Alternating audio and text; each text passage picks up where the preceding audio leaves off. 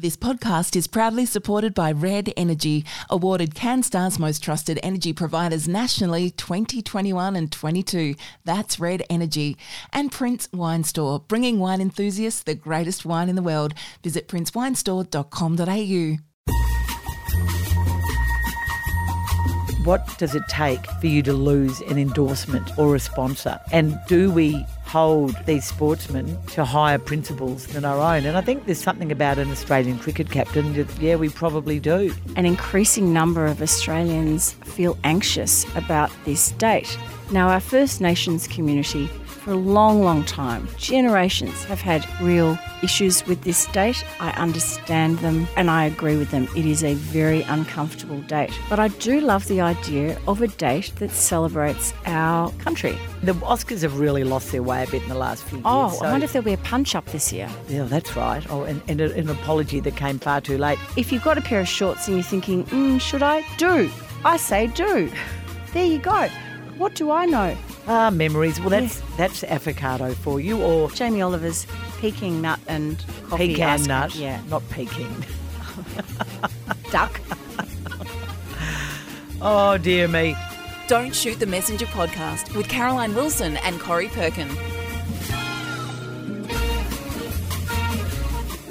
Welcome everybody to episode 251 of Don't Shoot the Messenger. Corey, here we are back in the studio with Miss Jane. Heaps to discuss on the eve of the day still officially known as Australia Day. Don't get upset, everyone. And looking at the most beautiful summer posy from the garden of Jane. Roses, hydrangeas, lilac, agapanthus. It is beautiful, Jane. Hello, Corey. Hello, Caro. Hello, Jane. It's remarkable, Jane. It's really, it's good to see you off the streets stealing people's flowers. And the scent is gorgeous, Corey. Oh, it's beautiful, Janie. Jane, Really? I've had a bit of luck with, well, I think it looks good. I've been doing a lot of dahlias, sort of rusty coloured dahlias, and a beautiful lemon yellow with blue plumbago, a really dark blue one that's coming out now.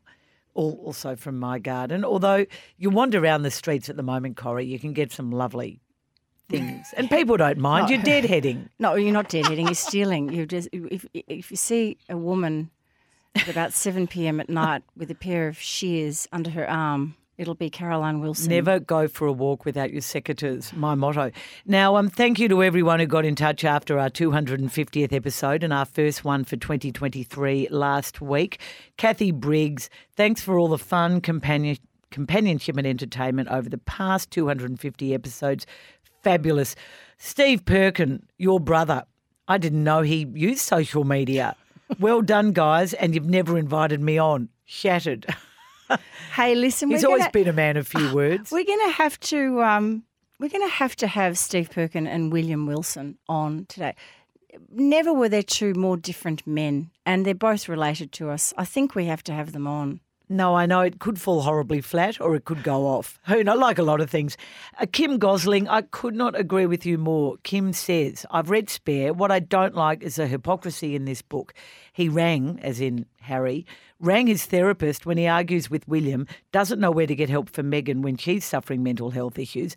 Harry and Meghan have issues with a private letter being published, but he doesn't have an issue publishing text messages between Catherine and Meghan. Here. Belinda Burke loved our recipe but felt there was a bit much oil in Clem's salmon recipe. It is sort of a confit idea and slow cooked, but yeah, I don't Clem know. agreed you don't have to have that much oil. I had intended to cook it on the weekend, but I was so crook we had to cancel our dinner party. So I haven't cooked it yet, but which is the reason I'm hosting, Corey. You've been terribly ill, but you're better, which is great. yes. You look fabulous, maybe because you've just emerged from Oh, your so COVID of illness. excited. Well, 9 days in bed apart from the podcast morning, and after you and I parted the other day, I went to bed and I went to doctor and I had infected ears and infected everything, entire head. So it's just been awful. I just think, Cara, there's something about a summer cold that is, it's kind of more difficult to deal with. Oh, and so depressing because in winter you don't mind staying inside. You know, it's sort of quite weird. nice, but you feel Yeah, I had a really bad one a couple of years ago. I'm with you. Anyway, later on in the program, I do have a bit of a tip that a friend gave me, I think toward the end of the week. I can't even remember what day it was, but it certainly is a ripper if you start suffering from a cold or a chest infection. We're going to talk about the Oscar nominations that are just out. We're going to talk about January 26, but thank you, Belinda Burke. Despite your issues with a little much oil, you loved Corrie's take on Prince Harry. He points out that we're proper journalists and not opinion piece writers, and this is what journalism seems to have become. I learn heaps and laugh, Belinda in Hawthorne. Oh, thank you, Belinda. That's so nice. So, Corrie, there's a lot of big decisions, I feel, for Anthony Albanese. I mean, now that the Queen Elizabeth is dead, what happens with Australia becoming a republic? You know, big national issues. The National Day, I see Woolworths a few weeks ago decided that they would make a public holiday for its workers nationally optional, and that if they want, they can take another day off as a public holiday because many have issues with January 26. Some people really get angry when you call it Invasion Day. Some people get angry when you call it Australia Day. And my sort of feeling about my experience of January 26 is that it was the bicentennial in 1988 where it really became a big thing, and it was very much a Sydney thing. And I know my relatives in Sydney always have a big Australia Day, whereas we generally don't. I just remember as a kid, you know, A&A weekend, the Australian Natives Association, which was basically white Australians who were born here, creating, you know, putting forward this idea that we had made that our national holiday because it was basically the day the First Fleet landed in Botany Bay. Is that right? Well, I've done a bit of research and went straight to the Britannica Encyclopedia, and Australia Day, as it's known, honours the establishment of the first permanent European settlement on the continent of Australia, January 26, 1788. Arthur Phillip, as we know, sailed into what is now Sydney Cove with a shipload of convicts and hoisted up the British flag and put it on land. And that was the beginning of European settlement in Australia. In the early 1800s, the date, well, it became known as Foundation Day. And it was really celebrated, as you say, mainly by people in New South Wales. Politicians made a big deal of it, businessmen, private dinners. And then at some point it became known as Anniversary Day. In 1836, in fact, they held the first anniversary regatta. And they still hold the Australia Day Regatta, which, of course, I think is the start of the Sydney to Hobart yacht race. In 1838, the 50th anniversary... But the Sydney to Hobart yacht race is... Something completely different. Yeah, but it's on the same day. So the regatta has now become something sort of bigger. Not right. The yacht race is obviously in December. That's right, yeah. Yeah. So in 1838 on the 50th... Yeah, sorry, I've got my dates mixed up there. Yes, sorry. In 1838, on the 50th anniversary of settlement, official public celebrations were held for the very first time, but as you say, pretty low level and pretty contained to New South Wales. And then in 1988, of course, as you said, it became a national public holiday. And it was then to mark the closest Monday to that date. And then in 1994, it was decided that the holiday would be observed on the actual date. So how times change so quickly. And what is so amazing in 4 or 5 years, Caro, how an increasing number of Australians feel anxious about this date. Now, our First Nations community, for a long, long time, generations have had real issues with this date. I understand them. It dates back to very early in the 20th century. I have huge empathy and I agree with them. It is a very uncomfortable date. But I do love the idea of a date that celebrates our country. As diverse and as different coloured and as multifaceted as we are, there should be a date. And I think this time last year you and I discussed it and I thought January 1st, why not? The start of a new year. That might cause an issue with people who love public holidays. But why don't we just pick a date out of nowhere so all Australians of all backgrounds, from the First Nations communities who have been with us for thousands of years and then the relative newcomers who are us. Why can't we just all celebrate together? Yeah, well, there has been people who've turned away from it. I mean, obviously, Triple J famously with its Hottest 100 stopped broadcasting the Hottest 100 songs of the year on January 26. You know, Adam Goodes famously mentioned as part of a very good speech when he became Australian of the Year that for him, you know, to him and many of his friends and family and people and mob, it is known, it's Invasion Day. I don't, if it upsets, as we said last year, if it upsets that many people, why on earth have we got it? We are a nation of debaters of public holidays. We debate our public holidays incessantly, but to be brutal, I mean, and I don't think this is a day we really quite understand either, but Anzac Day feels like much more a national holiday to me and a day that feels more quintessentially Australian.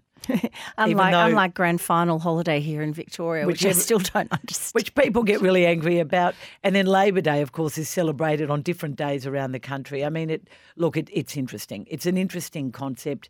It is clearly not, I mean, I'm not doing anything different tomorrow. It's a bit annoying because I'm catching up with someone for a coffee and I checked this morning and the coffee shop's going to be closed. I think it needs to be changed. I'm working tomorrow. And I there are a number of firms, as you said, Woolies and Telstra, and a number of them have said that they are providing options for workers to choose. Network 10 is another one. If you want to work on the 26th of January, we'll give you a day in lieu, or maybe you can take the Friday. In my inbox, Caro, one of the old publishing houses, one of my old gang from the bookshop days, Affirm Press, I really liked this statement by one of their people there, and they said, "It's our hope that as a nation, whatever the date, we can come up with a day that celebrates all aspects of what it means to be Australian and which will have extra meaning for all Australians." I'm with that. I just think for First Nations communities, it is a difficult day, this one. It was the day when their worlds changed forever. And with the white fella came massacres and land grabs and stolen children and rape and alcoholism.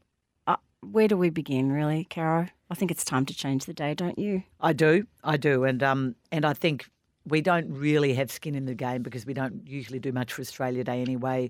We're both traditionally journalists and journalists don't traditionally get public holidays. So probably the wrong people to ask, but as an Australian, I'd like to change it. Now, Corrie, the Oscar nominations came out, which is always a big talking point for us. A few people have been snubbed. Oh, you know, Emma Thompson, who we absolutely loved in Here's to You, Leo Grande, has not been nominated. I couldn't believe that, Caro. And neither has Olivia Colman for that new Sam Mendes film, I think Empire of Light. Michelle Williams has.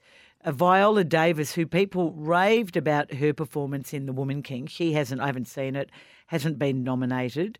A few surprises, but I'm desperate to see The Fabelmans. Me which too. Looks absolutely fantastic. Based on Steven Spielberg's childhood. Yes. I mean, the reviews are absolutely wonderful. And Michelle Williams has been nominated for Best Actress in a Leading Role. I don't know whether she plays the mother. I think she plays the Fabelman mother. Yep. Would that be right? Yes. And certainly she's been nominated for Best Lead Actress. Baz Luhrmann's Elvis has scored a nomination, and Baz isn't generally several nominations, but including Baz was Best overlooked Film. himself, Caro. I think that's a disgrace. Now, you know, I saw this film on my own. You did and gave it a very good review. I thought it was brilliant direction in a different Baz Luhrmann kind of way, not traditional direction of a film, but the innovation. You could just tell that this director works really closely with his leading man and the supporting actor being Tom Hanks. You could tell that this was a real ensemble, including the director kind of production. It's happened before, though. Surprised. It's happened before where famously everyone's been nominated, including the film, but the director hasn't. I guess there's a reason for it. Andrea Risborough, who stars in the film To Leslie, a very, very small film about a Texas woman who wins the lottery, and she's an alcoholic. I can't wait to see this film. She's It been sounds championed great. by every big name in Jane Fonda, Cate Blanchett, and it's just interesting, when everyone gets behind and campaigns for a film, sometimes it works, whereas clearly no one campaigned for Emma Thompson, who's obviously, not short of awards in the past. I thought the Best Picture nominations were interesting. Avatar. Okay, so you know I love a fantasy and magical realism and everything. Can't come to Avatars, haven't got into them. But James Cameron, yet again of Titanic fame, is one of the producers of this. Avatar: The Way of Water. Do you watch? Are they your thing? Do they float your boat? No. Avatars? Well, you know the answer to that. No, I just wanted to hear you say it. But you know Top Gun was nominated, and I'm happy about that because that was for its genre. What are you rolling your eyes at, Miss Jane? Sorry. She's with me. She's with me over here. Well, I went and saw it and I really enjoyed it. I'd love to see the remake of All Quiet on the Western Front and Everything Everywhere All at Once, which has received a plethora of nominations and looks brilliant. Agree. And I can't wait to see Tar, which is the biopic starring Cate Blanchett, who has been nominated for a Best Actress award. Again. Also Best Picture here. And our favourite Bill Nye. Yes. That's another film. There's some really good films that Did I tell you about the Bill Nye interview Hatchard's podcast? Yes, you did. Okay. You did last week. You did. And it sounds absolutely brilliant and the film looks brilliant. So it's going to be interesting to see what happens. I mean, the Oscars have really lost their way a bit in the last few years. Oh, I wonder if there'll be a punch-up this year. Well, I wonder if, that's right. Oh, and an apology that came far too late. It'll just be hopefully a really interesting night and I look forward to the gags. And I hope there's a bit of frivolous Hollywood celebrity and showmanship. Oh, let's just get Jack Nicholson back in the front row with his Ray-Bans on.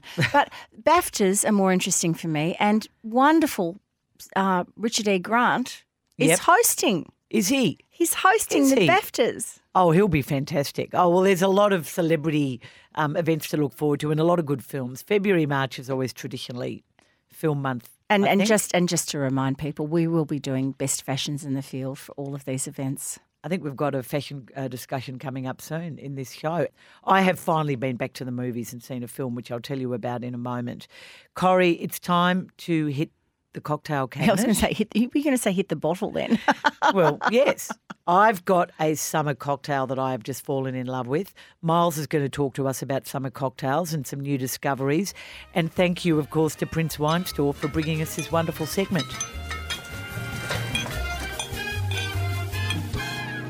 So, Corrie, Miles Thompson joins us for the first time in 2023. Miles, thanks for coming in.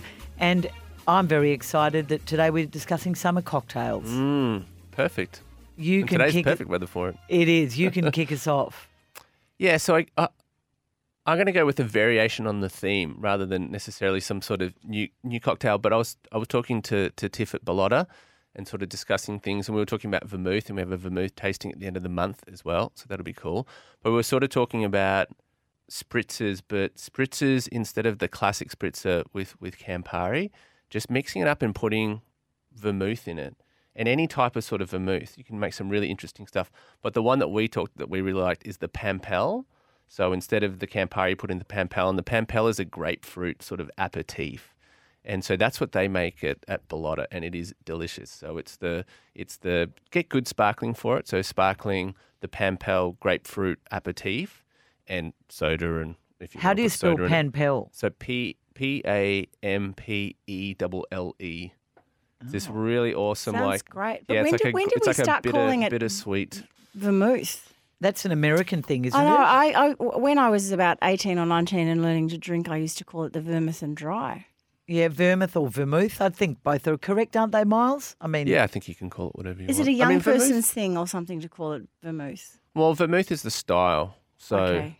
So Campari and Aperol, that's their their own sort of thing, and then vermouth has to be grape-based spirit. Call it whatever you want. Okay, no thanks. We're in Australia. We're kind of allowed to.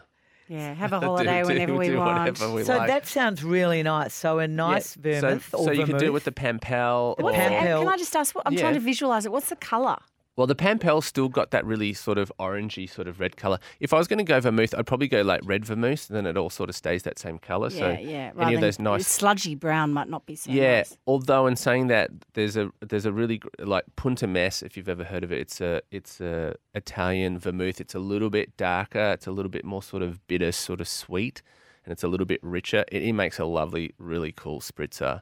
that you could do that. So the Punta Mes is very, very cool. And some of those Spanish vermouths are really awesome. They have that real citrus kind of thing. Perfect for the summer evening. Bottles of vermouth, they're not super expensive, and you can buy a couple and sort of experiment. And A lot of just very even with smart soda, restaurants now, you yeah, order they have little. as an aperitif before Absolutely. dinner. You have a vermouth on ice or totally. just a vermouth without ice, just a chilled one. Or Yeah, it's a or, really nice Montenegro drink. Amaro which is an Amaro, but it's very similar in style. Montenegro Amaro and soda. Have you ever had that before? No. The Miles, so I had it. good. I found my cocktail good. of the summer. Yes, I want and to hear this. I discovered it only last week. It's called an Old Cuban. You Mm. would know it. Love the name. Love the name. And I know that if you're at Prince Wine Store, buy a bottle of their St. James Amber or maybe the Dark Matter. Yeah, Dark Man is like a bit more of a spiced rum, but it would probably go. Yeah, so I don't know if this was so much a spiced rum, but it is basically, Corrie, 45 mils of dark rum, 20 mils of lime juice, like fresh lime, the sugar spirit, about 15 mils, dash of bitters, 25 mils brut champagne, Oh, really? That's a surprise. mint leaves. Or you could probably do mint and rum. Prosecco, but probably I think a sparkling wine is probably better than it. More Prosecco would probably work. My friend, our friend Tanya put me onto this. She discovered it a few years ago from a friend of hers who was a great cocktail maker. This was a really nice drink. Yeah. And so has it got a light browny kind of colour about it? Yeah, very, very Yeah. light. Yeah, so very like a light ginger beer kind of colour. Yeah, even lighter. Oh, beautiful. Even lighter. It was absolutely beautiful. It was just Sounds the delicious. combination of the and you only you probably could have more than one. You only needed one. Maybe I had one and a half. The Old Cuban I would strongly Okay, recommend. 7. it sounds. Can I tell you? Awesome. Can I tell you about my cocktail? Yeah, of the let's summer? go. It's a non-alcoholic one. Controversial. I know for me it is. Kara's looking at me like, what the hell are you? So we were talking last week, Miles, about the joy of actually going down the beach at about 5 or 6 o'clock at night and having a little aperitif on the beach and Why wouldn't you? coming out of your esky and having a swim and catching up with whoever's down there and throwing the ball for the dog if the dog's allowed on the beach at that time. And I haven't been feeling so great for the last week or two. And a friend said, I wasn't drinking. And they said, listen, try this. It in a little can, Naked Life Cocktail Negroni, a 200ml can, 8 calories, Caro. Not that we worry about weight on this program, but that was kind of nice to know. Absolutely delicious. A sweet blend of cherry, apple, lemon and orange extracts. Highly recommend. How Sounds dare it call itself a Negroni though? Yeah. How do they get dare away it. with that? What would Negroni fans Stanley might be. say? God. It sounds lovely though. It's really good, and the cans are very cute. They're kind of pink, and they're quite feminine looking, I suppose. But Well, we better get some in the store then. could you? hadn't Oh, I'm sorry. Am I plugging something that's? Yes, Prince. No, I don't Wine know. Store. No, that's yes, great. Head I always buyer, love- whoever you are. we? Yeah. Well, I mean, we do. I mean, we've talked about it before. We do sell a lot of non-alc stuff, and it's Yeah. more popular and more popular. And FebFast is coming. Caro knows I'm not a fan of things that come in cans. Like my Yeah. rosé in a can that you all bagged that was very nice, and I think you're all probably a bit jealous. But they're perfect. Although I for didn't that, mind the though. old UDL back in the day. Oh yeah. Exactly. Well, you Oh, can get- Miles, you're too young. Come on, you don't know what UDL I know what a is. UDL is. Art Local Surf Club Bacardi sells Breezes. Negroni Can you in a get those can. anymore? And Negroni in a can, like does. a real There's some- Negroni. There's Oh, a few. okay. I think Poor Tom's from Sydney. Their gin. They do a Negroni in a can, and they've got their own Negroni sort of pre-done Negroni sort of spirit that they do as well. There's some. Yeah. Yeah. I So think I think it lends itself to that. It I does. think Negroni in particular lends itself to that style and in the can. And You you know feel what? like Perfect you're for the being beach. naughty and chic, but you're actually drinking a non-alcoholic 8-calorie drink. And the Four I wanna Pillars try now it. do Sounds their good. gin and tonic in a can, and Yeah, it's exactly. a lot of different. Gordon's Yeah. do Yeah. one. Yep. So, do you have a favourite cocktail at the moment? I mean, obviously this one with the Pampel and the vermouth and the sparkling. Look, outside of that, to be honest, the only cocktail that obviously I'm a big gin and tonic sort of guy. And I like a classic, like just a, Oh, we've a, to- smashed a Tom, bit of that over the last or a few Tom, weeks. even like good Tom Collins, or Yep. variations of Tom Collins are always good. You can do lots of little different things for that. But I'd say otherwise, outside of that, I am a margarita man all the way. Oh yeah, you and my brother. I love Yeah. it, and just not with Contro, just the agave syrup, a really good tequila, lots of lime. It's all about the quality of the tequila, That's right. I reckon. Good tequila, good agave And not frozen, syrup. not lots of frozen. lime. No, No, none of that that's stuff. an The real deal. affectation. That's an 70s affectation. So that's my real Yeah, go to. My real treat. Miles, My as go-to. always, fabulous to see you. Great conversation. here. I recommend my cocktail. I also recommend sounds Miles's very good. that involves the Pampel and a nice vermouth. Yeah, and an experiment. I look forward to hearing about your vermouth tasting. Yeah, that'll be cool. We'll talk about it again, I'm sure. Thanks to Prince Wine Store for this segment, as always, the cocktail cabinet. There is a sale going on at the moment. It ends on Sunday, the 29th of January. But remember, you just have to get online or go into the shop, and the promo code is MESS, and you will get your listener discount. Thank you, Miles. That was the cocktail cabinet. Corrie, it's now time for BSF, Book, Screen and Food. Thanks to Red Energy. And remember, call your local energy retailer, Red Energy, on 131 806. Now, Just before you start, Carol, we've just had a little bit of correspondence from Simone from Perth on BSF. This is a book recommendation. Hi, Carol and Corrie. Great to have you back in my ears for 2023. Just want to make a recommendation for those who love Louisa May Alcott's Little Women. The book is called Marmee by Sarah Miller, and it tells the little woman's story from Marmee's perspective. And as a lover of the original, this is sensational. I have read Geraldine Brooks's March, the father's take on the story, but in my view, this is better. The author details Marmee's feminist position, her position re the Civil War, etc., etc. It is just fantastic. Thanks, Simone from Perth. Great rec. I read a review of Marmee when it came out, and I always had it on my to-do list, but I still haven't read it. You've given me some wonderful books for me to take on a little journey I'm about to embark upon, and I'm looking forward to reviewing This some of those. wouldn't be Bridge Congress, would it, on the Gold Coast? No, that's in a few. That's another. It's another little journey. You don't get much time to read at Congress. I was going to say. Now, Corrie, I know you hosted a book club recently where you talked about, I think you did Booker Prize winners, Yes, Man we Booker did. Prize winners. And generally I'm not a Man Booker Prize winner. It's no longer called Man, but yes, go on. Sorry, a Yeah. Booker Prize winner aficionado. Thank you for correcting me. Because I don't even think I read many Booker Prize winners. And I did love The Narrow Road to the Deep North. That was a fabulous book. An Australian winner, of course. But this book I found out when you've just redone your bookshelves, and I've had the similar thing because we had a terrible leak and had to empty our bookshelves. And when I was emptying everything out, I thought I'm going to do a cull. And I culled a lot of books, but I put aside about 6 that I had never read. And I've read 2 of them. I don't know why I never read these. What are they doing here? And The Resurrectionists by Michael Collins was one of them. I think it was written in the early 2007, around that sort of time. It was shortlisted for the Booker, didn't win the Booker. He wrote The Hours, didn't he? I'll have to check that. We'll check that. I can look it up. This is as a you talk. fabulous book. This is a Sorry, that was Michael Cunningham. yeah. Now I didn't. Yeah, Michael Collins has written a book about a man who is in his mid-30s who picks up his wife and his 2 kids, although one of the kids isn't actually his, and crosses America after his uncle is murdered. He needs to find out his family history. He needs to find out the true identity of the man who allegedly murdered his uncle. He needs to reconcile with his cousin who grew up as his brother. This is a fascinating mystery, family saga, tragedy, road trip. Oh, there are so many elements to this book. It is just wonderful. I really, really enjoyed it. Did it win the Booker Prize? No, it didn't. It was shortlisted, but it didn't win it. You might be He's able an to. Irish writer. I'm just looking here now. It is. Yeah, it's a wonderful book. It was another novel, The Keepers of Truth by Michael Collins, was shortlisted for the 2000 Booker Prize.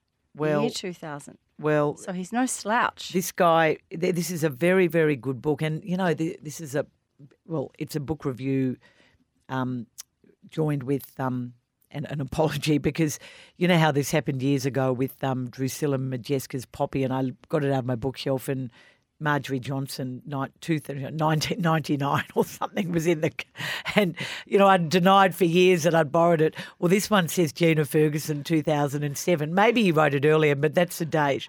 Anyway. You have to give it back now Gina, to Gina. I'm really sorry. I'm really sorry. And you've just become a grandmother to the beautiful Penelope, so congratulations. And this book is wonderful, so I will return it. But I know it's not a new book, and I don't know if it's easy to find, but I highly recommend it. 2002, my machine here says. Oh, okay. Well, Gina had it later on, obviously. It's a really, really good book. That's great. Look, he has written many books as I'm looking at it here. So, what did your Booker Prize? What were the highlights of that book club? We did the winning book, which I talked about last week. Yep. And we did. And we don't always do necessarily the winning book. I just choose, because I'm the boss of the whole shebang. I choose the books, and I chose the two books I thought we could have some really good discussions about. And the other one was Claire Keegan's Small Things Like These, which I talked about before Christmas. Which you've reviewed. A little and powerful novel, yeah. So for people in book clubs who are looking for a couple of good suggestions, Small Things Like These is great, particularly if it's a busy time of year for your book club, because it's a short novel, powerful, packs a punch, but it is short and easy to read. And the winner of last year's Booker Prize, The 7 Moons of Marley Almeida, which I reviewed last week, is a very good book as well. Booker Prize winners, look, isn't it interesting how some years there are none that you can connect with, and then other years... And you have no desire to read them. The Finkler Question, I think, which won sort of around 2009 Howard or Jacobson. 10. Yeah, I really like that book, and I like his books, but... Often I just have no interest, and we do them at book club, and everyone gives them rather the thumbs down. It's interesting, isn't it? It's all about the panel. Caro, screen, and you've been to see Operation Fortune. I have. This is a romp, a British romp, starring Hugh Grant, who just gets better and better at those sending himself up type films. It's a Guy Ritchie. It's a Miramax film, interestingly enough. It's got a great cast. Jason Stratham. Can I just ask, are the Weinsteins still involved with Miramax? Should know. Don't know. Well, clearly Harvey isn't. No, but I just wondered whether the other brother is. Anyway, sorry, I interrupted. This is an international romp, basically about the search for the theft. Something has been stolen worth billions of dollars, and no one, the British government, or in fact MI5, don't really know what it is that's been stolen. So they bring in one of their key but slightly dodgy operators to find out what it is. He's played by Jason Stratham. He plays Orson Fortune, hence Operation Fortune. An absolute revelation is Aubrey Plaza, who anyone who enjoyed that one set on the resort. The first one was in Hawaii. The second one was in... the Lotus. The White Lotus. She's an absolute revelation in season 2 of The White Lotus, Aubrey Plaza. She plays the American spy operative who's brought in to help.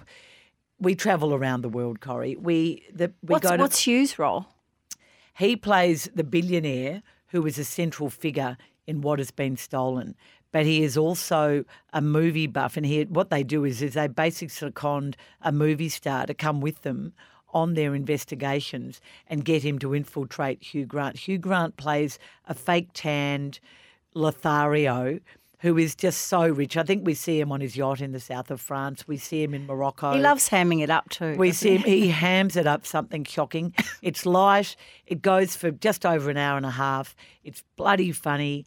And if you want to see some beautiful international scenes, I think Madrid gets a big mention as well. London, LA, it is a very, very funny film. It's sort of, people compared it to The Gentleman. The Gentleman was much better, but it's worth it just for Hugh Grant alone. Right, love it. Love a Guy Ritchie movie. It's a complete spoof, and I would recommend it. Now, Corrie, you have a Jamie Oliver recipe for the food of this segment. This is really super easy, and prepared this not long after Christmas when nobody could really be bothered doing anything, but had a couple of people over and we wanted to have something sweet after dinner. The old reliable Jamie Oliver's pecan nut ice cream recipe, which is here in this old cookbook of mine.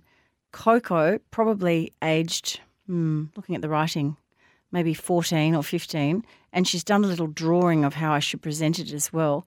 It is actually affogato. So people do this all the time. So there's nothing new or exciting or interesting about this recipe. But can I tell you, it is just such a Moorish, delicious thing, especially if you're time poor. So, Cara, what you do is you put 2 cups of pecan nuts on an oven tray and sprinkle a cup of icing sugar on top of the pecan nuts. Don't let them burn. I would definitely burn them. Mix it all up so that the nuts are pretty much sugar-coated, and you bake them for 180 degrees in the oven. Again, depends on your oven, but just make sure you've got your timer every 3 or 5 minutes. It's like pine nuts. Because the first lot I did, of course, I burnt them and into the bin. Oh, that's expensive. You then put 2 scoops of vanilla ice cream.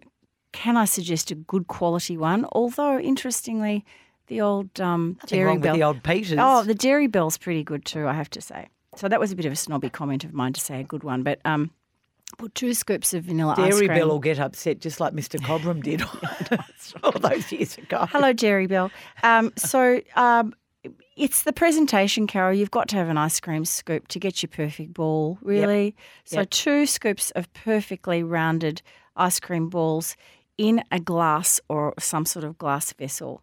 And then pour espresso coffee. Can it please be a good quality ground at that moment when you do it? So we have all the shebang on the kitchen sink. So that was Pete's job to create the hot coffee, the espresso.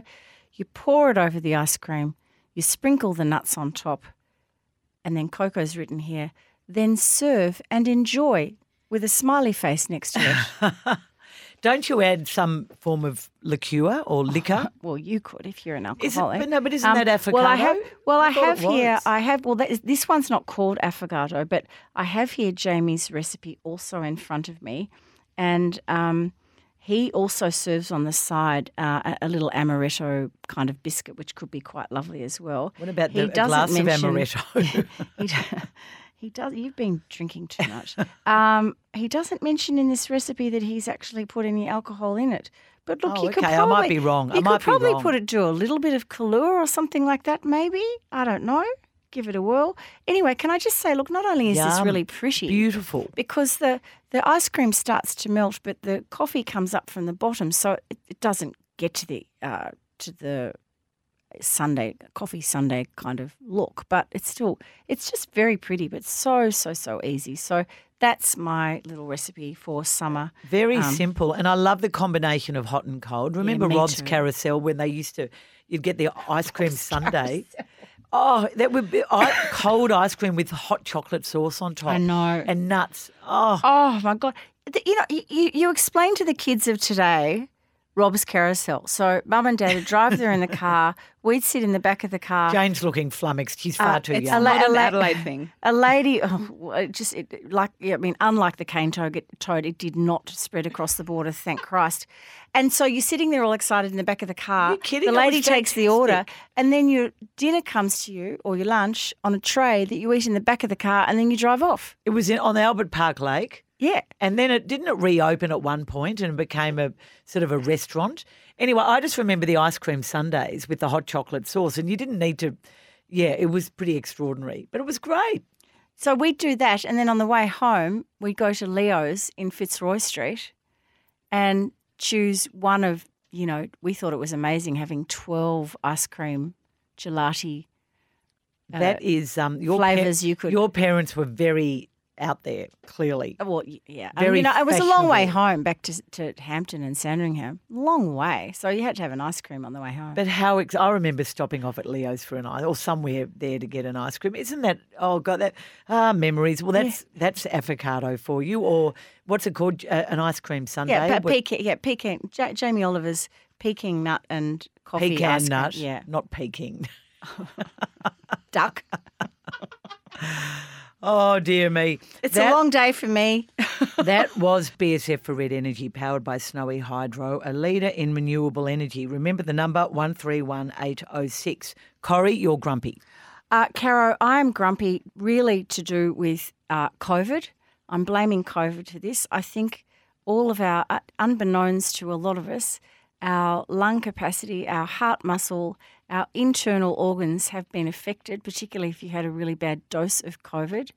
And we're not right yet. We are not right yet. Yes. So I'm really grumpy with COVID. I don't have any solution to this, but I do want people who had a bad COVID experience in the past 12 months to really just think about your breathing, your respiratory. Don't overdo it. Remember a few months ago, I had the warning. I went to listen to Professor Peter Doherty, the Nobel laureate, at the Wheeler Centre, and he told us all that only that morning he had received a report from Harvard Medical School which said that people between 20 and 40 might be vulnerable, no excessive exercise for at least a year.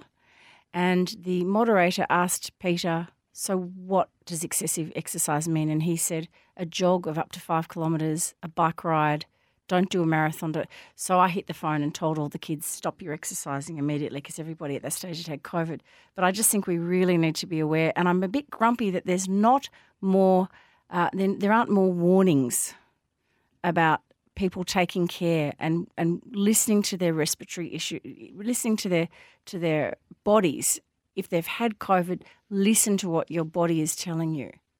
Well, I guess, Not that I had COVID last week, but I think I was deeply affected by the fact that I had had it previously, had a tough and case therefore over your Easter. symptoms were much worse. Yes, the cough and everything, the legacy. So more public warnings, please. But I reckon there's a lot of public warnings. Do you?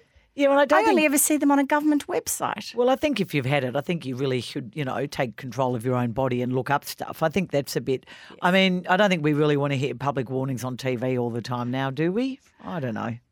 Maybe people have just tuned out. Well, Corrie, speaking of your grumpy topic, we'll launch into 6 quick questions. What was your best summer cold get well trick to go from negative to positive? Thank you to Jane, not our Miss Jane, but my other friend Jane. Actually, I've got about 7 Janes in my life, but this one knows who she is, for the tip, hot, Corrie. And apparently a few years ago in Bangkok, Jane became very unwell with a bad respiratory issue, and they had to call the doctor. And the doctor actually there, if you're high end, which she is probably staying at a good hotel, but they arrive with an ambulance which actually has the pharmacist inside, the chemist inside, so they kind of treat you all in one. It was rather terrific. But the doctor kept saying to her, hot. You need hot curries, hot drinks, don't drink any water, don't drink ice water, because that's kind of what you're craving a bit because your throat's hurting. So Jane said, one of the big tips he gave her was ginger and lemongrass in hot water. So I started doing this on about the Thursday, Caro. I can't tell you the relief. So really, what a lesson. That night we had a vegetable curry that was in the freezer. We defrosted it. So any hot drinks, and she's right about the cold drinks, they do actually, your throat constricts. Somebody medical will get in touch with us, I hope, and tell us what's going on here. But anyway, just remember, when you're cold, you have hot. Good to know. I love the idea of the one-stop shop in the ambulance, not having to go so you don't have to go and pick up your prescription because they do it all. Really. Probably really rather helpful. not be there in the first place, but if you are. Caro, what rookie mistake did you make this week? Well, look, and I don't want people to think I'm talking about weight, but I bought a dress that was one size too small for me because I really, really loved it. I'm determined to lose weight. Jane's twisting her face a bit. How often have we always said that? If I just lose a bit of weight, it'll be right. I just love this dress so much. And you and I have both got a wedding coming up. Some of us have got more than one wedding coming up. And I adored it. I didn't buy it for this other wedding. My sister was in the shop with me. She said, look, it's absolutely divine. You never, have you look? There was not another size of my size anywhere in the world. I've been to a local alterations person, and she said, "You do your bit, and I will do mine." So I have to do my bit, and maybe just do a lot of exercise, and maybe not overeat as I have been. So what's the rookie mistake? Haven't you done this before? You should never exactly, but it doesn't mean that doesn't make it any less of a rookie mistake. Rookie means it's the first time. Well, no. I feel we've gone in this territory a few times over the years. It doesn't mean rookie. No, rookie mistake means it's a mistake that a rookie would make. It doesn't mean the first time. Okay. Yep. Do you get rid of anything that's too small in your wardrobe from years gone past? Because that's apparently very important to do. Don't hold out. Really? Yeah. There's no point if you've got the 2 sides down. One day. The wedding's in about a month or so. I will report back. Oh, just watch back. those certain items that you might be eating on that certain trip you're going to. Well, Yeah, but it Which you is- find at the it pub. It has got a lot of material in the beautiful skirt. Anyway, look, it was just it's obviously a very nice dress, Okay, well- and it wasn't super expensive. Corrie, what do you think will be the main legacy of Jacinda Ardern, who obviously retired recently as New Zealand Prime Minister? Compassion. I mean, there's lots, isn't there? There's climate change and there's all sorts of things. But I think, and also I'd have to add too, Cara, choosing her time to step down. How often is it that the blokes hold on? They cling on to power. Even the party room, everybody's I think tapping. a couple of women have been guilty of that as They well. tap on the. No, but I just think of Angela Merkel and so often Margaret the women just Thatcher? go, oh yeah, well, that you're right. But even Julia though Gillard, she was a brilliant leader, she really should have stepped. Julia Gillard could have badly. fought in the trenches for that job a bit harder. But anyway, Well, not really. Kevin ousted her before the election. yeah, I know. But she could have made more of a battlefield, I suppose. Anyway, look, just take that analogy Yes. out of it, okay? Just let's talk about her and let's talk about her compassion. And I think the time, of course, when we all felt the greatest respect for her and regard was after that far right-wing terrorist attack in 2019. The gunman who shot and killed 51 people at the two mosques in Christchurch. That was horrendous. She showed true leadership. I think she's great. The Washington Post had a really interesting long essay by one of the top of their tree, Jennifer Rubin, the op-ed writer. And the headline was, Jacinda Ardern was the icon democracy needed, which I thought was really interesting. And Jennifer Rubin said, in short, Ardern matched compassion and empathy with decisive action, defying the right's caricature of progressives as weak or vacillating. So that was interesting. Anyway, I wish her all the best in her new life, Jacinda Ardern. Cara, what impossible task will you attempt this week? I'm obviously having a tough week. I'm going away on a quick trip to somewhere very, very And cold. you're not eating. I'm not taking cabin luggage. I'm not taking luggage. I'm only taking cabin luggage, even though I'm going to need puffers and boots and jeans and jumpers. I am sick of taking too much stuff when I go away. Well, did and you I- see that story in The Age said that you shouldn't take it for the next 6 months? Why? You shouldn't check in luggage because it could end up anywhere. Oh, yeah. Well, actually, Brendan was given by my stepmother, Juliana, a Find My, that app you put in your luggage now? Oh, okay. Yeah. AirTag. So tell me, I got one for the dog. They work. They really work. Well, It's okay, great. where were you sending the dog? Well, not sending him, but if it's on his collar. Oh, I see. And Oh, he's sorry. around. I imagined him Yes. being put in a suitcase. Carol, No, so so- how are you going to pack? Tell me. So when you're waiting for hours for your luggage and you get the AirTag, Yeah. at least it's there. Yeah. I'm going to do, your rule of 3, 3 and 3. I'm going to do 2, 2 and 2. But how do you two- get puffers and boots Well, in? a puffer, actually, they pack down pretty small. That's You not could really the actually wear it, problem. over your shoulders. Well, I could. I'm not taking a coat. I'll borrow a coat when I get there. Might find one on sale. Who knows? One jumper. I can feel yet another package coming home Maybe- via post. Maybe two jumpers, 2 pairs of pants, 2 dresses, and runners and boots, and that's it. Wow. The toughest thing, of course, is always your cosmetics, and you've got to be careful because you don't want things confiscated because they're only 100 mils. But yeah, I probably need you because you're a much better packer than me to come round and advise me. But I'm not looking forward to it. Now, Corrie, should women our age wear shorts? I definitely shouldn't, but should women generally? And I ask you this as mini skirts are coming back in as well. They are. Oh, I had this discussion with my daughters about this, and in fact, before summer, They probably didn't think we should even be mentioning. they did. They thought it was mean and awful to talk about women's figures, but I agree with them both. I mean, where I'm It's not landing about figures. Where I'm landing this is, I think we should all wear whatever we want to. So that's the positive news. But to get there before Christmas, I like in hot weather to.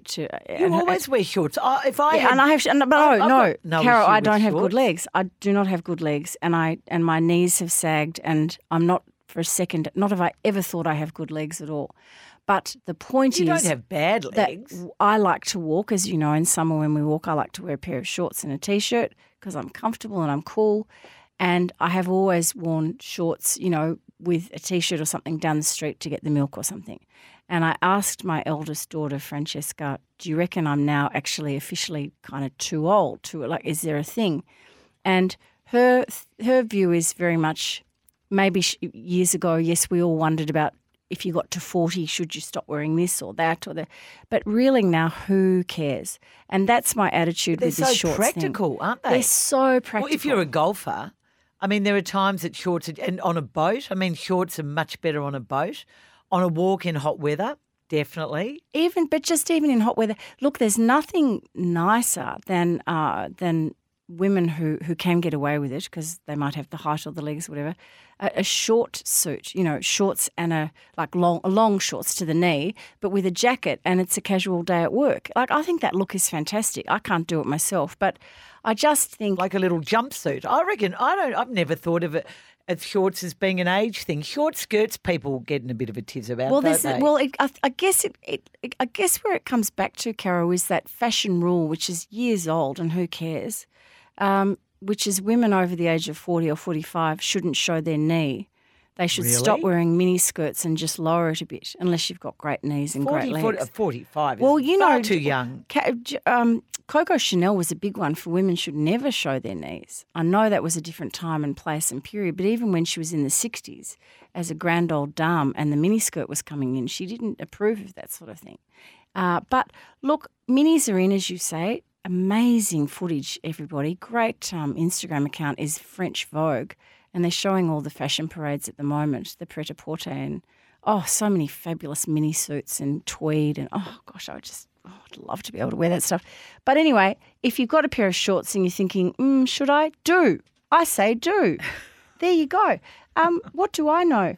Now, amazing fact, Caro, over to you. Well, this is a segue from that extraordinary and quite upsetting and disturbing footage that was horribly filmed by some bystander when Michael Clarke had a blue, the former Australian Test captain pup, had a blue with his girlfriend. And I think Carl Stefanovic, who is married to said girlfriend's sister, it was over infidelity. Obviously, some ex-girlfriend had... It sounds like, the new girlfriend's been sent something and was very angry about what she saw. It was violent. It was clearly alcohol-laden or whatever. Michael Clarke has his shirt off. He is just behaving in an extraordinary way. It was just a terrible, terrible scene. I mean, why people film these things, I do not know. Why he thought as a public figure he must have been under the influence to think that you could do this sort of stuff in a public place. Both he and his partner were both charged, in fact, and fined. He's lost his commentary gig in India, and I think it's going to cost him some endorsements. It's just amazing when you look at, and we saw what happened with Wayne Carey, even though he repeatedly denied that the white powder was anything other than something medicinal that he was caught with at Crown, or he was told to have been taking into Crown in Perth last year. He's lost most of his media roles, in fact, all of them, I think. But it's just amazing to think that, and we were talking about this the other night, Nike stuck with Tiger Woods throughout everything. He signed a massive, $40 million deal, I think, with Nike back in the mid-90s. Re-signed for, I think, $100 million in the 2000s. That famous, the incident when he broke up with his wife and all the girls came out, and then he had all the terrible injuries and so much went wrong in his life after that, and he didn't win for years. Nike stuck with him. They dumped Lance Armstrong, and people were like, they stuck with Tiger, dumped Lance. I think drug cheating is a bit different to cheating on your wife, to be honest, when it comes to sport. Mightn't be in terms of your normal life, but I think in sport it clearly is a very, very different thing. And it was only when his injuries were so bad and his back issues were so bad that he started wearing FootJoy at a tournament because they were just more comfortable than Nikes, that relationship actually briefly severed, and they both put out a statement. It was all fine. It's just extraordinary to think how long they stuck with him over everything and how it all came home to roost, when Tiger finally had that magnificent win again. I just find that question it's more of I suppose it's a conversation topic rather than an amazing fact, although I think Nike's loyalty to Tiger is pretty amazing. What does it take for you to lose an endorsement or a sponsor? And do we hold, these sportsmen to higher principles than our own. And I think there's something about an Australian cricket captain that, yeah, we probably do. And Michael Clarke, after one really dodgy, terrible night, has lost a lot of respect from a lot of people. I agree with. I never thought I would. Well, that's wrong. I have agreed with Andrew Bolt on different occasions, and I did agree with Andrew Bolt this week. He said this is domestic violence being played out in a public park. Like he was arguing. He sort of lost his way a bit in the column, though, didn't he? Well, he started out saying it was woke, and then he said he deserved it. Yeah, and also, can people please use woke in the correct sense? And we'll talk about that next week. I'll do it as my amazing fact, what woke actually means. But Andrew Bolt started off quite strongly, and he said, where are the feminists who they've all gone quiet? Why aren't they saying this woman has attacked this man?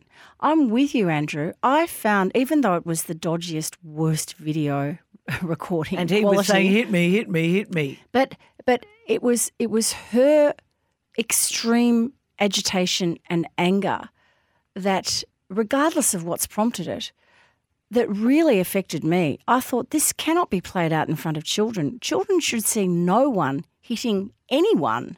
Like the swear words. Corey, and I just the thought, reason people don't... I don't want to take sides about it, but I just wanted to say that I think Andrew Bolt was right. We should have just said, Michael Clarke is not the only culprit here, that his partner also, I think, is very guilty. And she should have, exactly as the Queensland Police, fined them both. Exactly right. There's a reason why people don't get as upset when a woman hits a man, and it's because men are, in most cases, stronger than women. Oh, no, I know that. But I'm putting that to another side. I don't think she actually physically hurt him, whereas if he had really laid into her, he would have had the strength to have hurt her. I'm not comparing them. I'm not even saying, I'm not saying that. I'm just saying let's just look at what happened and just go, my God, that was a shocking incident. Regardless of whether the man or the woman or the strength or the whatever, it was just a shocking thing for all of those people to witness. What were they thinking to do it in public? Well, they must have been fueled with alcohol to let their guard down like that. And it's interesting how long it happened on January 10. It took it probably at least a week to come out. Do you think the person who filmed it, and a couple of people filmed it, do you think there was a bit of a fee being negotiated with the Sydney Telegraph? Might have been a bit of a fee. It's just, anyway, I just find it extraordinary that but I agree the with Nike your point. Tiger Woods I do. It's is the inconsistencies. But why is it that sports people are? It's because they're our role models, and our children connect with sports people. They don't necessarily connect with Bob Hawke, who had a drinking problem when he was president of the ACTU and sometimes behaved appallingly in public. But they do connect with a sports person who's a hero, who they follow, role model. And despite everything, when Tiger plays a shot in golf, everybody wants to be there, and everybody is watching it on their TV sets, and which is why for all those years, the American golfing media sort of hid the fact that he was actually, occasionally swearing at, caddies and throwing clubs. And anyway, that's another topic. Corey, well, what an interesting conversation this has been. We've covered from women's shorts. We've been here, there and everywhere. To the Oscars, to cocktails we love. What a lovely chat we've had. I do think Emma Thompson was robbed, but we'll just leave it at that. Have a great trip, but we'll be talking to you, of course, remotely. We will. And what do we say, Corey? Don't shoot the messenger.